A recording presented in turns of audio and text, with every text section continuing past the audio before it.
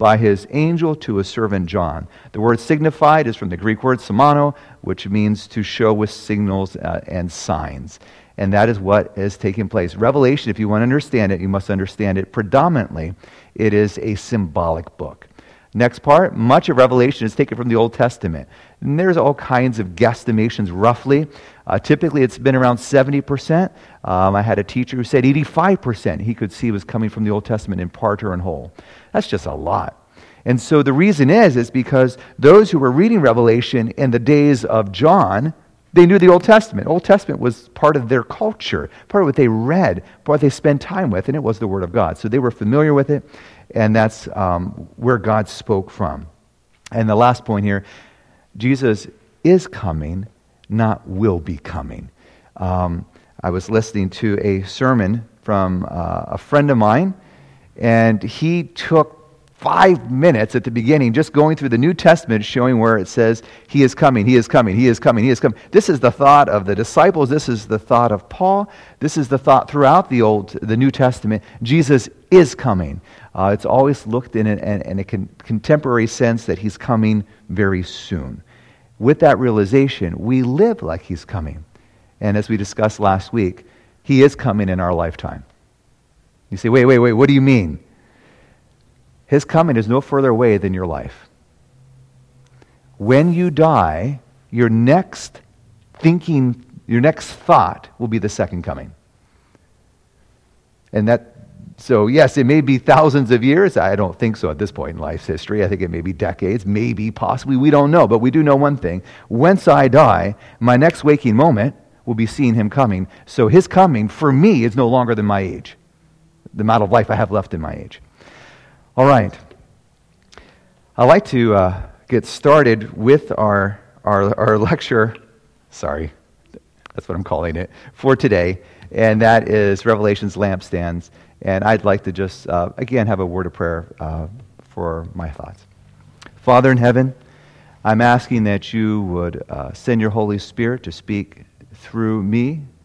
If something is not what you want, I pray that you would veil it in some way. And Father, I pray that you would let your love come through as we study your word. In Jesus' name, amen.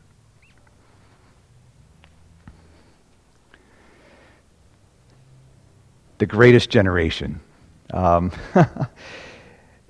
They fought through the largest global conflict in recent history.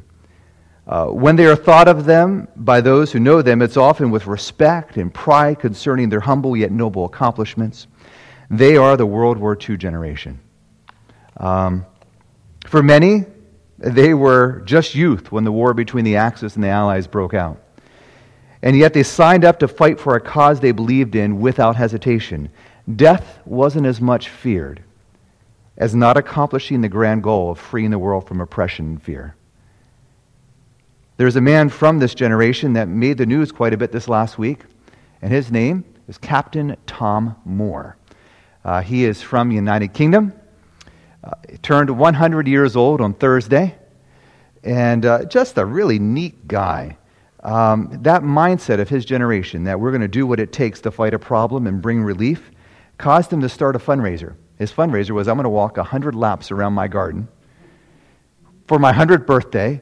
And there is a need right now, and that is the National Health Service of the UK. And so I'm going to do it as a fundraiser, see if I can raise £1,000, which would be probably a little bit more like $1,200, $1,300 in US. Well, it was amazing because he didn't raise that much. He raised about the equivalent of 40 million USD in his attempt. He did walk his 100 laps, by the way. Amazing. In addition, he actually sang a duet recently with a famous guy named Michael Ball. And in that duet, it was an old song called You'll Never Walk Alone. And when he did that duet with him, he became the oldest man last week to top #1 position in the UK charts. Amazing. What an inspirational guy. He's got celebrity status, as you can imagine, right now in the UK. For his birthday, they actually did a RAF, Royal Air Force, flyover over his house with a Spitfire and a Hurricane, which is fantastic. Maybe you're familiar with history, just great. He received 140,000 birthday cards, including a personal one from Queen Elizabeth herself. And on top of that, he received a video from Boris Johnson wishing him a happy birthday.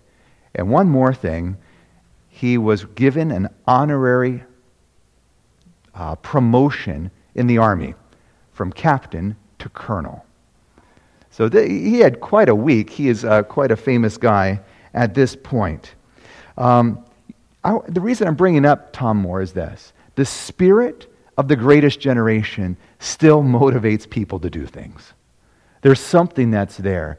And I believe, without a question, that the early Christian church had their greatest generation. And now I'm saying this in quotation marks, because as you read the Bible, you get the impression, and I don't understand this, but the generation that's living right at the second coming is considered the blessed generation. They're the ones that get to see the culmination of all the prophecies of all time. But you and I, when we look back, sometimes we don't look at ourselves and feel that great about ourselves. So we look at the greatest generation and we look backward. And we think of maybe the early church. 60, they were the ones who actually lived with, talked with, ministered with the actual Son of God. Can you imagine that? You are walking the road with the Son of God. You're eating lunch with the Son of God. You're ministering alongside the Son of God. And when you're in the middle of something and you make a mistake, He tells you, here's what you did wrong, here's how to fix it. You can't beat that. What kind of life it would be to be the live of that generation. And more than that, it wasn't just because of who they knew. After Jesus' ascension, they took the gospel to the then known world. An impossible task that was only done because they were willing to give everything for the cause they believed in. In fact, many of them actually did. 60 years after Jesus' ascension, persecution was being poured out worse than it had ever been poured out before. The future was looking bleak, and there was really only one of the original greatest generation still left. His name was the Apostle John. And I'd like to just read a statement from a book I like entitled Acts of the Apostles. It says this: "He did much to confirm and strengthen the faith of the believers. He bore a testimony which his adversaries could not controvert, and which helped his brethren to meet with courage and loyalty the trials that came upon them. When the faith of the Christians would seem to waver under the fierce opposition they were forced to meet, the old, tried servant of Jesus would repeat with power and eloquence the story of the crucified and risen Savior." You can almost hear him saying it. That which was from the beginning, which we have heard, we saw with our eyes, we looked upon, our hands have handled of the word of life. That which we've seen and heard, we're declaring unto you. That kind of power. Can you imagine? There's nothing to refute it because he saw it. By the way, it's still the testimony that's the most powerful today. I could give you all the knowledge in the Scripture, all the background of a PhD brings in and share with us, and I honor those high attainments. But the power is personal testimony, and John had a personal testimony that was phenomenal. You know, there's something that happened to John as a result. He wasn't liked. The church loved him. I mean, he was their bastion of anchor, a bastion of strength. He was an anchor to them. But you know who didn't like him? The Jewish leadership and the Roman leadership. They couldn't wait to get rid of him because they didn't know what to do with him because he was so convincing in what he said. So finally, the Roman emperor said, we're going to throw him in a pot of boiling oil. I shared this a little bit last week. They tried to boil him. It didn't work. So the very hands that threw him in are the ones who pulled him out. And they said, you know what? We're going to silence him. We're going to take him and throw him on this penal colony, on this rocky, uninhabited, it was a penal colony, so there were slaves there, island off the coast of what would be modern-day Turkey. We're going to separate him. We're going to, can I use this word? Isolate him from the rest of the world, and he is not going to be able to anymore share and how wrong they were. Because when John was on Patmos, something happened. When John was on Patmos, he met again Jesus. Jesus came to Patmos to meet with him. And as we shared last week, it's sometimes in our Patmos experience that we have a new revelation of who Jesus Christ is. And that's what we see taking place with John. He's got this new revelation, and boy, he can't wait to share it. In fact, Jesus tells him to share it. He writes it down, and he gives it. That is the book of Revelation. That's where we're coming from. So, with that being said, there's some basic information I'd like to start out with. There are several sections in the book of Revelation. Every section begins with one of these two things, and sometimes both. A vision of Jesus Christ and or a vision of the sanctuary. So these two come out as the beginning of every single section, kind of lay a foundation for the section to follow. The section we're looking at in this short series here is the seven churches. And this is the vision of Jesus we're about to look at today that is the beginning of that section dealing with the seven churches.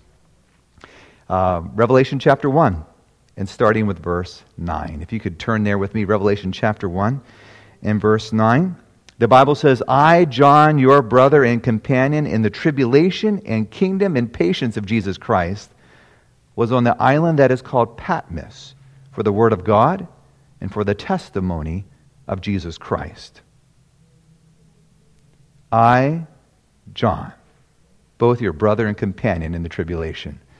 He knew what it was like. He knew what his fellow believers were going through. He would have been very well known to those who he was writing to. Again, he was, as I've alluded to, one of the last of the great generation. Then it says in verse 10, I was in the Spirit on the Lord's day, and I heard a voice behind me, a loud voice, as of a trumpet. So here, John says he's in the Spirit on the Lord's day. So I want you to imagine he's in, what is the Lord's day? I should probably just discuss it briefly, very briefly. There are several different ideas out there. I'm going to bring them up very briefly because that's not our main focus today. If you want to study more, I encourage you to do so. But a lot of people have always used the word Lord's Day to refer to Sunday. In the Bible, nowhere do you see the phrase Lord's Day being applied to the first day of the week. Some have said Lord's Day has to do with the eschatological day of the Lord, the end of time. Well, that sounds nice, but John's saying I'm in a vision on a specific day. It's not a time period I'm in vision on. It's a specific day, so that doesn't fit either. There is a Lord's Day that comes throughout the Bible, and we find about it written in several places. Exodus chapter 20, verses 8 through 11. Remember the seventh day to keep it holy. 6 days shalt thou labor and do all thy work, but the seventh day is the Sabbath of the Lord thy God. So it's the Lord's day. We find this being used in Isaiah chapter 58 and verse 13. If thou turn away thy foot from the Sabbath, from doing thy pleasure on my holy day, again, we see this reference, the Sabbath, seventh-day Sabbath, being referred to the holy day, God's day. And then there is, of course, Jesus himself said, I am Lord of the Sabbath day. Mark chapter 2, verse 28. So, Lord's Day, that means John here is on the Sabbath day, is in spirit. He is worshiping, and he hears a voice behind him. Let's continue. The voice said, I am Alpha and the Omega, the first and the last. And what you see, write in a book and send it to the seven churches which are in Asia, to Ephesus, to Smyrna, to Pergamos, to Thyatira, to Sardis, to Philadelphia, and to Laodicea. Now, John hears this voice. He recognizes the voice, and then something happens. He turns around. We read this in verse 12. You're going to find this concept several times in Revelation. So I'm going to bring it out here. This is going to be repeated in Revelation 5, Revelation chapter 7. We'll see it in Revelation chapter 17, among other places. John hears something, and then he turns and sees it. And there's a connection between those two. And often what he hears isn't the same as what he sees, but it is the same. Does that make sense? It won't make sense completely. Let me give you an example. Revelation chapter 5, we're familiar with this. He hears the Lion of the tribe of Judah. He turns around and he sees a lamb. Are they the same thing? No, but were they the same person? Yes. It's because both symbols were being used the same way. So that's a concept. Here it is. He's hearing something. He turns around, and then we see in verse 12 described what he sees. Then I turned to see the voice that spoke with me, and having turned, I saw 7 golden lampstands, and in the midst of the 7 golden lampstands, what does he see? One like the Son of Man, clothed with a garment down to the feet, and girded about with the chest with a golden band. His head and hair were white like wool, as white as snow, and his eyes like a flame of fire. Verse 15 says, his feet were like fine brass, as if refined in a furnace, and his voice as the sound of many waters. He had in his right hand 7 stars, and out of his mouth went a sharp, 2-edged sword, and his countenance was like the sun shining in its strength. So you have this picture. He turns around and he sees one like to the Son of Man. And I get excited when I read this because this phrase, Son of Man, was Jesus' favorite designation for himself. In the book of Matthew alone, he describes himself as the Son of Man 32 times. Over and over, he says, I am the Son of Man. Where does this Son of Man phrase come from? Well, in the Old Testament, Ezekiel uses it all the time, speaking about himself. The angel says, Son of Man, do this, and he's speaking to Ezekiel. But in Daniel chapter 7, we see Son of Man being attributed to Jesus. Daniel chapter 7, verse 13, it says, there is the Ancient of Days, and the Son of Man comes before him, speaking of Jesus Christ. So Jesus uses the phrase Son of Man in reference to himself. Something else, it says he had a long robe on. And I won't take too much time on it, but if you were a high priest, or if you were royalty, specifically a king, you wore a long robe. The poorer you were, the shorter your clothes. And I'll leave you to make some application on that one. But it's interesting to note that the more covered you were, the more holy and royal you were. That was the picture in their time. So the high priest has the word pederos, which is there for the clothing, actually means down to the feet. He is completely clothed, but please note, he's clothed with the clothing of a high priest and kings. That's what we don't want to miss out here. He has this white hair, eyes like a flame of fire, and you would say this is a kind of an odd way to describe someone. Feet like brass, voice like many waters. Out of his mouth was a sharp 2-edged sword. Again, we could spend some time and go through each one of these, and it would be fun. I'm giving a broader overview, but I have to hit on the 2-edged sword just because we already hit on it today. That was in our Sabbath school discussion. A sharp 2-edged sword is a symbol of the Word of God. And it cuts both ways, as one person said, and it's both the Old and New Testament can do some cutting if they need to do so. By the way, God only cuts to heal, and that's something we must remember. We see that when we look at Christ, and then you see a face shining as the sun. Did John pull this description out of thin air? Because he's saying like as. That means he's comparing it to something. Where do we see this? Remember, where does a lot of the information in Revelation come from? From the Old Testament. Daniel chapter 10. You mind turning there with me? I found this fascinating when I started looking at it. Daniel chapter 10, and we will be looking at verse 5. Daniel chapter 10. And verse 5.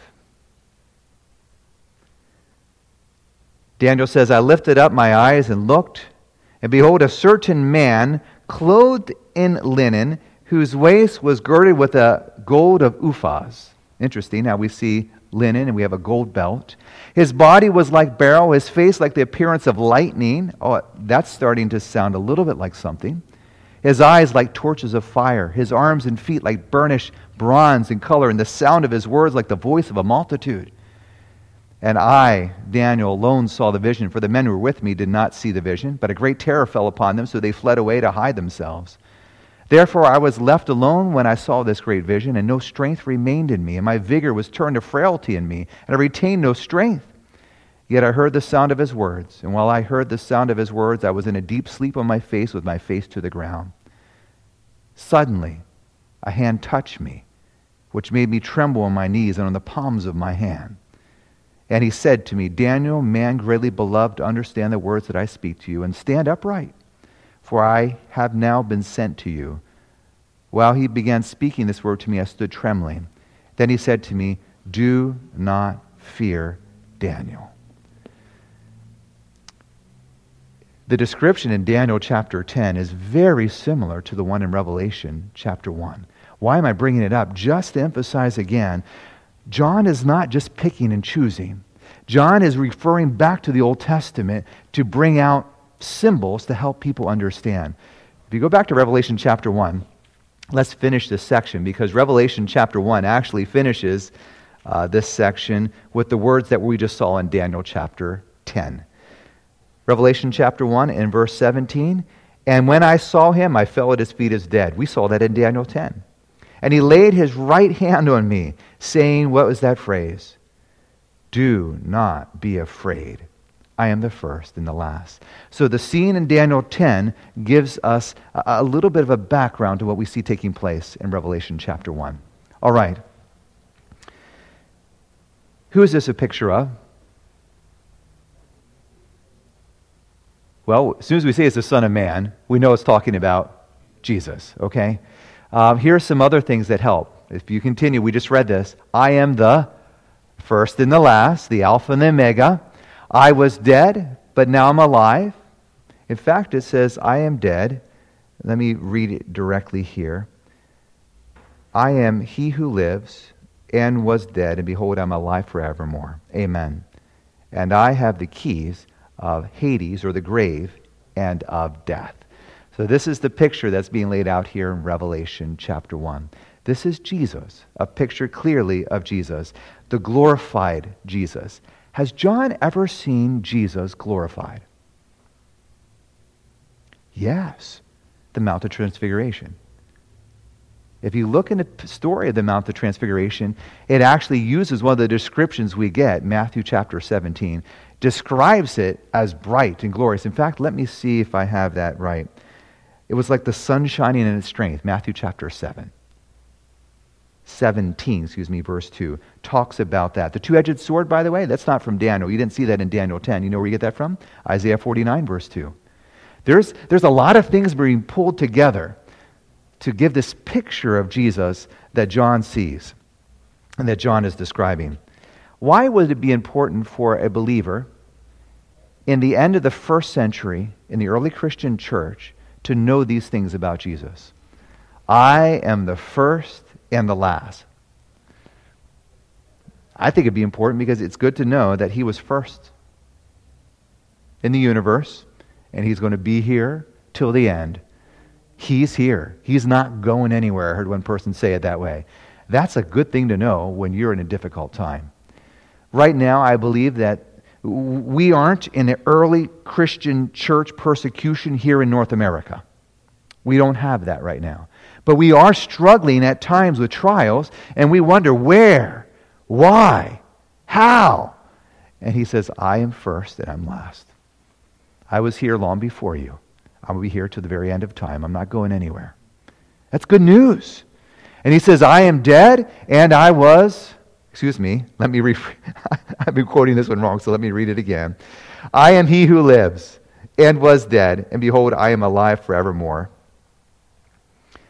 And then, which is, again, do you think that death was a real option?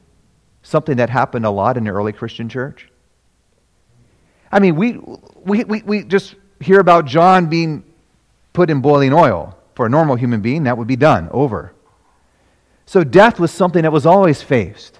So when Jesus comes up and says, I am alive, instantly he's like, I was dead, but I'm alive and I'm going to be alive forevermore. That's almost a reminder of, remember, for God so loved the world that he gave his only begotten Son, that whosoever believes in him should not perish but have what kind of life? Everlasting life. What I have, you're going to have. You may die like I died, but there is a resurrection. I am that resurrection. Because he says next, I have the keys of death and the grave. Death is not the end. And sometimes I feel we approach death as if it is the end. We're scared of death. We're scared of suffering because sometimes we're scared of it because we really don't know what's next. And John is being told by Jesus, I don't know if some of you have a red letter edition of the Bible, but if you have a red letter edition of the Bible, these words are in red. This is Jesus speaking. Just a very, very beautiful picture. All right. So what is Jesus doing? He's dressed in the robes of a high priest. And I think I should probably... He's dressed in the robes of the high priest. My only problem with this picture, if you're seeing it on your screen, is his hair is the wrong color. But it's a great picture otherwise, so I wanted to make sure I use it. Please, we're going to focus on the other elements here. Revelation chapter 2, verse 1, doesn't just say he's in the midst of the candlesticks or candle lampstands. Notice what it says in verse 1 of chapter 2. We're not going to go to the church of Ephesus' message this week. We will look at that next week. It says, these things says he who holds the 7 stars in his right hand, who walks in the midst of the 7 golden lampstands. So Jesus is not just in the midst, he's walking in the midst. So he's dressed in the attire of a high priest, and then he's walking in the midst of the candles. This is not a picture of the heavenly sanctuary. This is a picture of earth. And God is walking personally among his churches, among his people on this planet.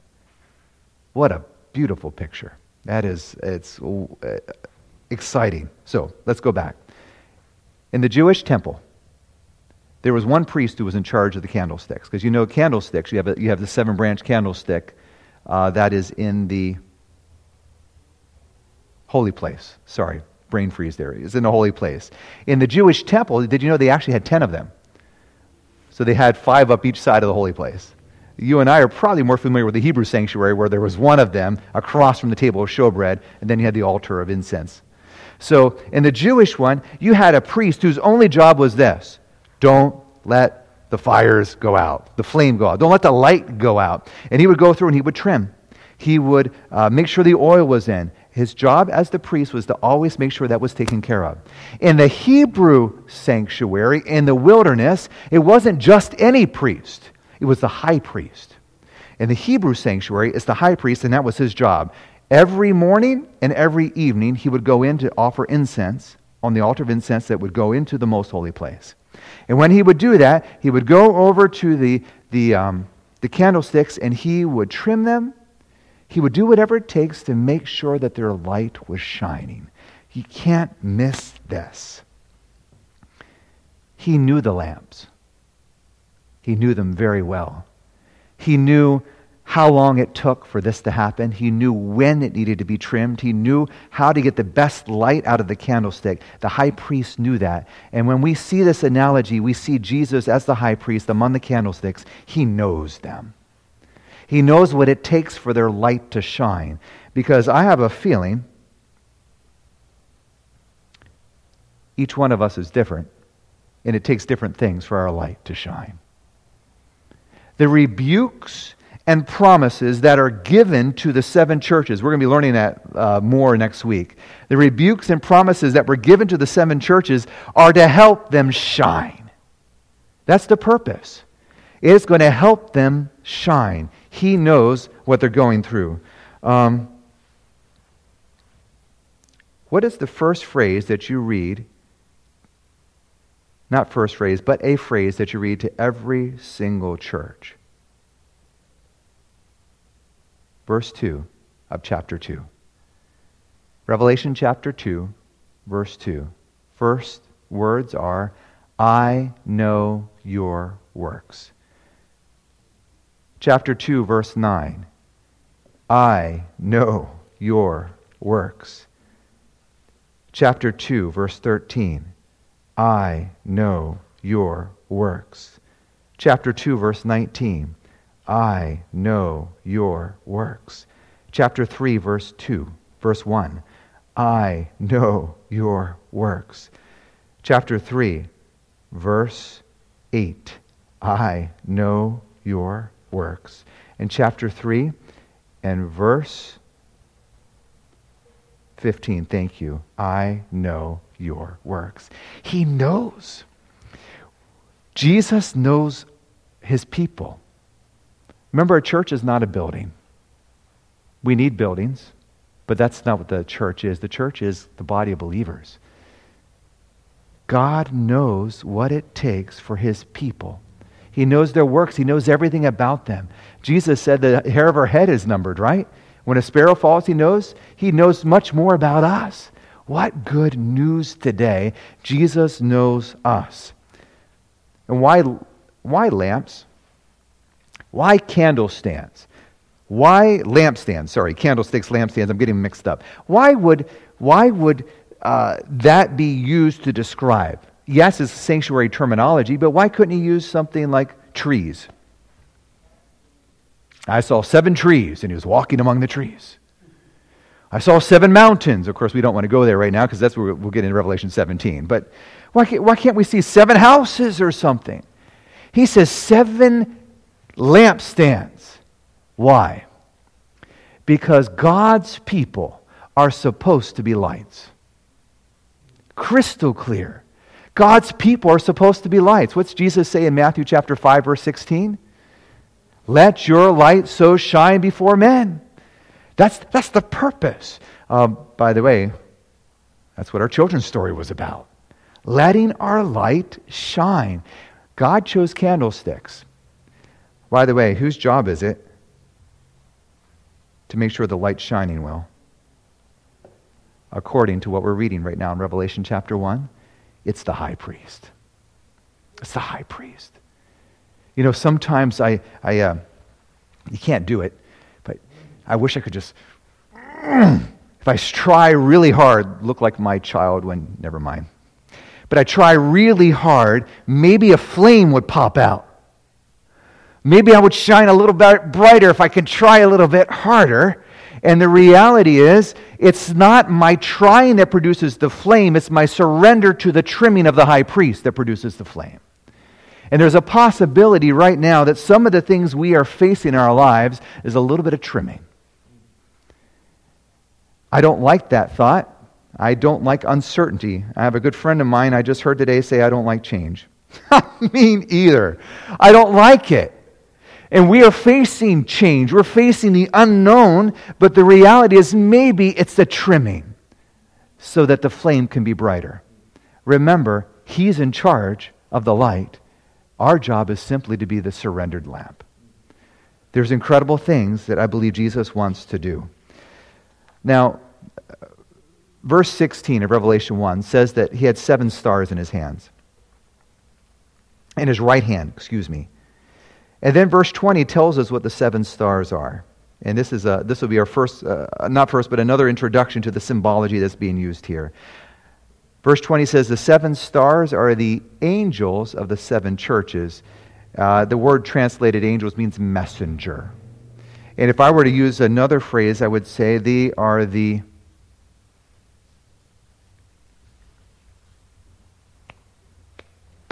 leaders. Complete brain freeze. Leaders. That's good news. I know your church. I know your people. I know what's happening. And the leaders, they're in my hands. I've got everything under control. That's the picture that you're getting here in Revelation chapter 1. Verse 19.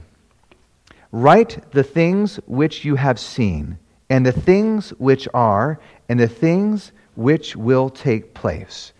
There are, please note these things. Write the things that you have seen, the things which are, and the things which will take place. Now, this is a little bit of theology. I'm going to do it for about 2 minutes. If you want to tune out, please don't last longer than 2 minutes because I'm going to be coming back, okay? In the interpretation of Revelation, there are several key views that are used today. One is preterism. People who believe it are called preterist, and that is everything that we see in Revelation took place in John's day. Preter means past. I got it wrong on my Revelation test 2 months ago. And a teacher looked at me and said, "You will never forget that preter means past." I said, "You got that right." I forget what I said, but it obviously wasn't right. Preterism is everything in John's day. That means when you read Revelation 13, Revelation 20, Revelation 1, it's all in John's day. Nothing is beyond John's day. Idealism means, or idealist, means that it really doesn't mean anything specific. It's kind of broad. For example, there is a good moral lesson that's coming out of it. And I'm making sure I've got this here. A good moral lesson that could be from it. And you can read anything in Revelation and get a good moral lesson. It applies to everybody at all times. It's very much there for you. There's futurist or futurism. And the idea in futurism is that nothing after, it actually should say after chapter 3. The slide is incorrect. From chapter 4 onward is in the future past our day. So nothing after, everything after chapter 3 is in the future. Chapter 4 and onward is all in the future. Again, the slide is incorrect on that point. Well, I put the slide together, so I'm incorrect on that point. So, and then you have historicism. Historicism believes this. The message of Revelation starts with the time of John and proceeds through to the end of time. That's what they believe, historicists believe. If you look at the book of Daniel, Daniel was based upon a historicist mindset. Daniel started with Daniel's day, Kingdom of Babylon, Medo-Persia, Greece, Rome, etc. Then when Medo-Persia was in charge, it started with Medo-Persia. Medo-Persia, Greece, Rome, etc. It started with Daniel's day and then proceeded to the end. Revelation is the same concept. While I believe that there's things we can learn from different viewpoints, I think it's important for us to be familiar with realizing that Revelation is a history. According to John, here's what he said: write the things which you have seen, and the things which are, that's John's day, and the things which will take place after this, after John's day. So again, clearly John is talking about what you and I would maybe use the word historicist approach, from my day and then proceeding onward. All right. So that being said, messages were sent to 7 churches. Here's a picture of these 7 churches. I don't know if you can get a full screen picture of this if you're looking at it at home. Here are the 7 churches. You see they're kind of in a horseshoe shape there. The interesting thing about the 7 churches is they were truly 7 cities. And so the messages that John's giving are real and applicable in their day. I don't want to take and say these are not applicable, because they're very applicable in John's day. The issues that they fought were real issues. For example, let's look at Revelation chapter 2 and verse 14. Revelation chapter 2, verse 14. And we're going to be looking at the church of Pergamos. And it says, "But I have a few things against you, because you have there those who hold the doctrine of Balaam, who taught Balak to put a stumbling block before the children of Israel." And if you instantly, when you see Balaam and Balak, is that Old Testament or New Testament? That's Old Testament. He's taking us back to the Old Testament. We can learn what happened. And what they did is Balaam wasn't able to curse them, and so he brought in a stumbling block, which is we're going to have a feast to our gods, idol worship. And with that feast, we're going to have a little bit of a party. Fornication. If you're wondering, that means is free sex. That's what it was crazy. And so that was the picture. This was the issue that was being faced in the early church in the first century. So Pergamos is facing that in their time period, even though Pergamos is definitely applying clearly in a historical way as well. And we're going to be looking at that. But here's what it says: to eat things sacrificed to idols and to commit sexual immorality. Very clearly it's spelled out. We find that this was a real issue, and it was not just in Pergamos. You'll find this in Thyatira as well. All right.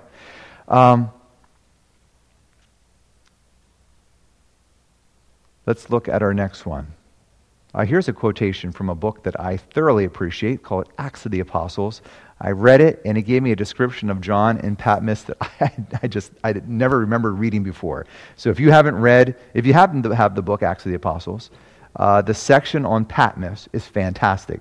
The whole chapter is about John, just about John was living like at that time. So let's go back. Let's read it here. The names of the 7 churches are symbolic of the church in different periods of the Christian era. The number 7 indicates completeness and is symbolic of that fact of that the messages extend to the end of time, while the symbols used to reveal the condition of the church at different periods in the history of the world. In other words, Ephesus is going to describe the first part of the Christian church. If you read Ephesus, it's a pure church. It has a little issue. It's lost its first love, but by and large, it's a great church. And then you go to Smyrna, right? And then we go to Pergamos, and then we go to Thyatira, then we go to Sardis, and then we go to Philadelphia, then we go to Laodicea. And each church, in a very striking way, connects with different periods of church history. Ephesus totally fits the early church in the first century, the description very well. And when you get to Laodicea, if Laodicea doesn't describe the church of today, especially here in North America, wow, I don't know what does.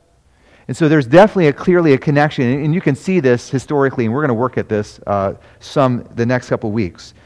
I want to emphasize, I think that these 7 churches had clear meaning and relevance in the churches when they received it originally. But I also believe that it was relevant and gives a picture of God's church throughout time. Now, there was something I wanted to bring out. Oh, by the way, I find this interesting. There's a lot of people who challenge what I just shared with you. A lot believe it, but there's a lot who challenge it. But even those who challenge it, here's what they say. There's an amazing parallel between the specific, the sequential churches and the sequential periods of church history. It's an amazing parallel. It doesn't mean anything, but it's just amazing how it's parallel. I like to smile and say, I think it's more than just parallel. And here's why. One last thought, and then I need to. In Daniel 2 started at Daniel's time and went to the end. Daniel 7 started in Daniel's time, went to the end. Daniel 8 started in Daniel's time, went to the end. Daniel 10 and 11 starts in Daniel's time and goes to the end. 4 sections that start in the end and go. Started at Daniel's time and go to the end. Revelation is a similar format. Revelation starts 7 churches, John's time to the end. 7 seals, John's time to the end. 7 trumpets, John's time to the end. God uses this repetition to teach different elements of His people. You find it in Daniel, you also find it in Revelation. And I find it fascinating because how do we interpret the Old Testament? How do we interpret Revelation?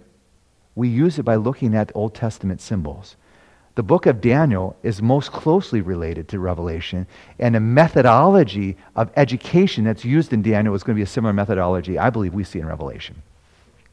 All right, that being said, here's the last one. Not only do I believe it had application in their day, and then in a historical way, I also believe that it has a universal application. Don't shoot me for saying this, but I believe there's a universal application. Here's what I mean. There was postal roads, and that's what those lines are supposed to be, between the different churches. How many letters were sent out? This is a trick question, so let's think about it carefully. Revelation chapter 1, verse 11. How many letters were sent out? It wasn't 7. It was 1. One book with 7 messages to 7 churches. And so that book went to Ephesus. And in Ephesus, they read the messages to all the churches. And then it was taken to Smyrna, and they read the verses to everyone. The message that was given to each church was read to every church. Does that make sense? So everyone was getting the message. Very, very important, I think, that we realize that. Each person read all of them. And then think about this. In almost every single one, it says this: He that hath an ear to hear, let him hear. It doesn't say, he that is Ephesus, let him hear. He that is Smyrna, let him hear. Every message says, he that hath the ear to hear, let him hear. And it's going to be read in every single church. It's important to realize that these had application. Just want to emphasize this element. Here in North America, we don't proudly say this, but we realize we're lean towards a Laodicean mindset, and we're going to see that as we go into this. However, I wouldn't say that about my persecuted brothers and sisters in China. I wouldn't. There's not a Laodicean scenario in much of China.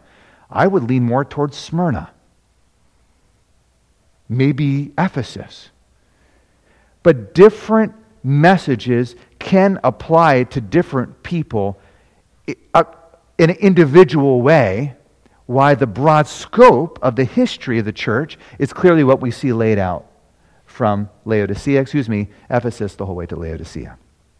All right. Got it. I realize that I have a lot of information. I'm almost finished. Hold on. I'm going to speed up a tad bit, but don't miss out in the last section here. So what about the candles and Jesus? In the introduction of every single, when Jesus introduces himself to each church, he gives a portion of the description that was in Revelation chapter 1. So Revelation 1, remember that description we read of him with the eyes of fire, and he had the keys in his hand and the 7 stars in his hand, and he had feet like bronze, and he had hair like white. We saw that description. Every church gets a portion of the description of Christ. Ephesus gets this portion. He holds the 7 stars and walks among the 7 candles. Smyrna gets this one. He was dead and alive. He's the first and last. Smyrna gets this description. Sharp, two-edged sword. So when Jesus comes to Smyrna, he goes, I'm the one who has got the sharp, two-edged sword. You see what I'm saying? So he gives the part of his description that is most applicable to them. He doesn't give everything. He gives the part that's most applicable to them. And you get to Thyatira, he says, I have eyes like flame. I've got bronze feet. By the way, Thyatira was a messed up church, and we'll get a chance. They have a message twice as long as all the other ones. And we'll get to it. He wants to go, I got my eyes on you. I can see what's happening. Sardis has 7 spirits of God and 7 stars. Philadelphia, interesting. He has the key of David. He opens and shuts doors. I find it interesting because Philadelphia, as you go through the churches, there are 2 churches that have no condemnation. It's Smyrna and Philadelphia. And Philadelphia is called weak. They may have no condemnation, but they're just weak. I mean, it's because they're, I don't know. Well, we'll get when we get to it. Here is a message as being applicable directly to them. And then Laodicea, I am the Amen, the faithful and true witness.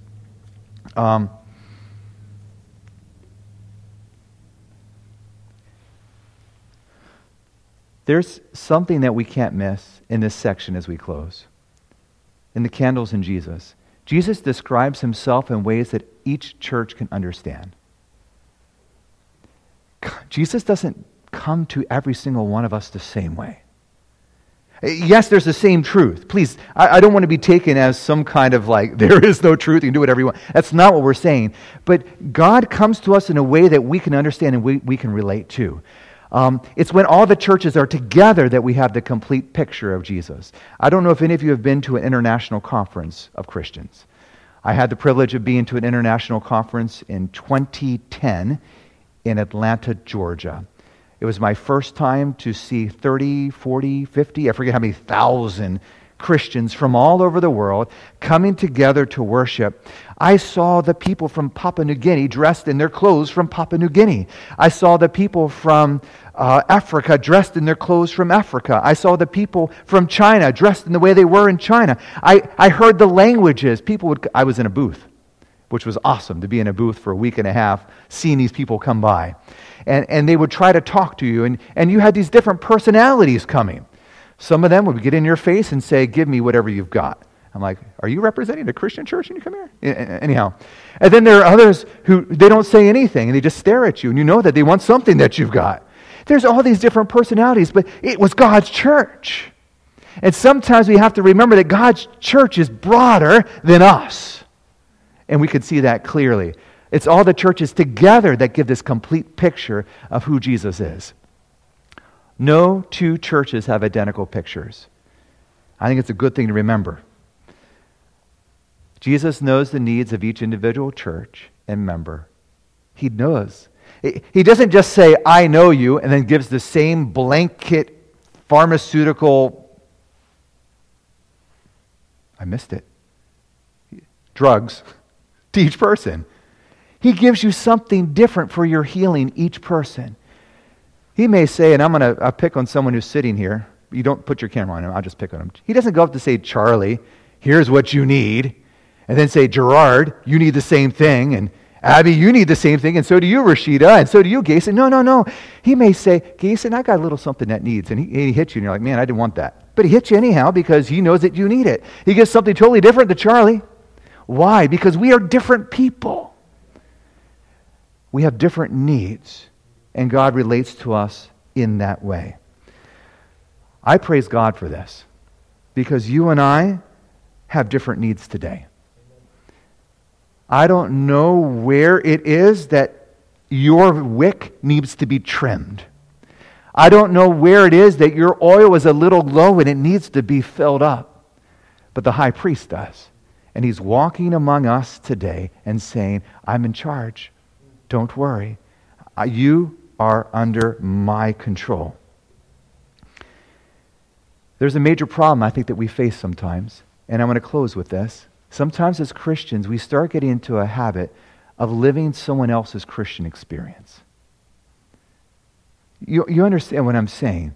Like, we want to be like them, or we think like them. Or often if we're kids, we kind of take on our parents' religious experience. And what they have is what we have. And we don't have this individual, personal relationship with God. I know it was that way for me. I went to Sabbath school. Those of you who are watching, Sunday school, like Sunday school. And I studied. I knew my Bible verses. I read Bible stories all the time. My favorite Bible book is Uncle Arthur's Bible Story Set, Volume 4. And I would read about David and his mighty men over and over again. But my knowledge wasn't necessarily a personal relationship. And there needed to come a point where I personally knew Jesus. I made my decisions not because my parents worshiped this day, not my parents worshiped this way, but because I personally had a walk with Jesus Christ, and that's why I did it. That is what we need. And the God of Revelation is suited for that to take place. He is the high priest who knows the candles. He knows the lampstands. He cares about us today. So my question as I close is this: do you know Jesus personally? Not someone else's Jesus, but yours. That's my desire for us. Can we pray? Father in heaven, you personally are involved with our lives, and you're wanting us to see that. You personally care about us, and you want us to see that. Please, help us, Father, to surrender to your high priestly ministry on our behalf.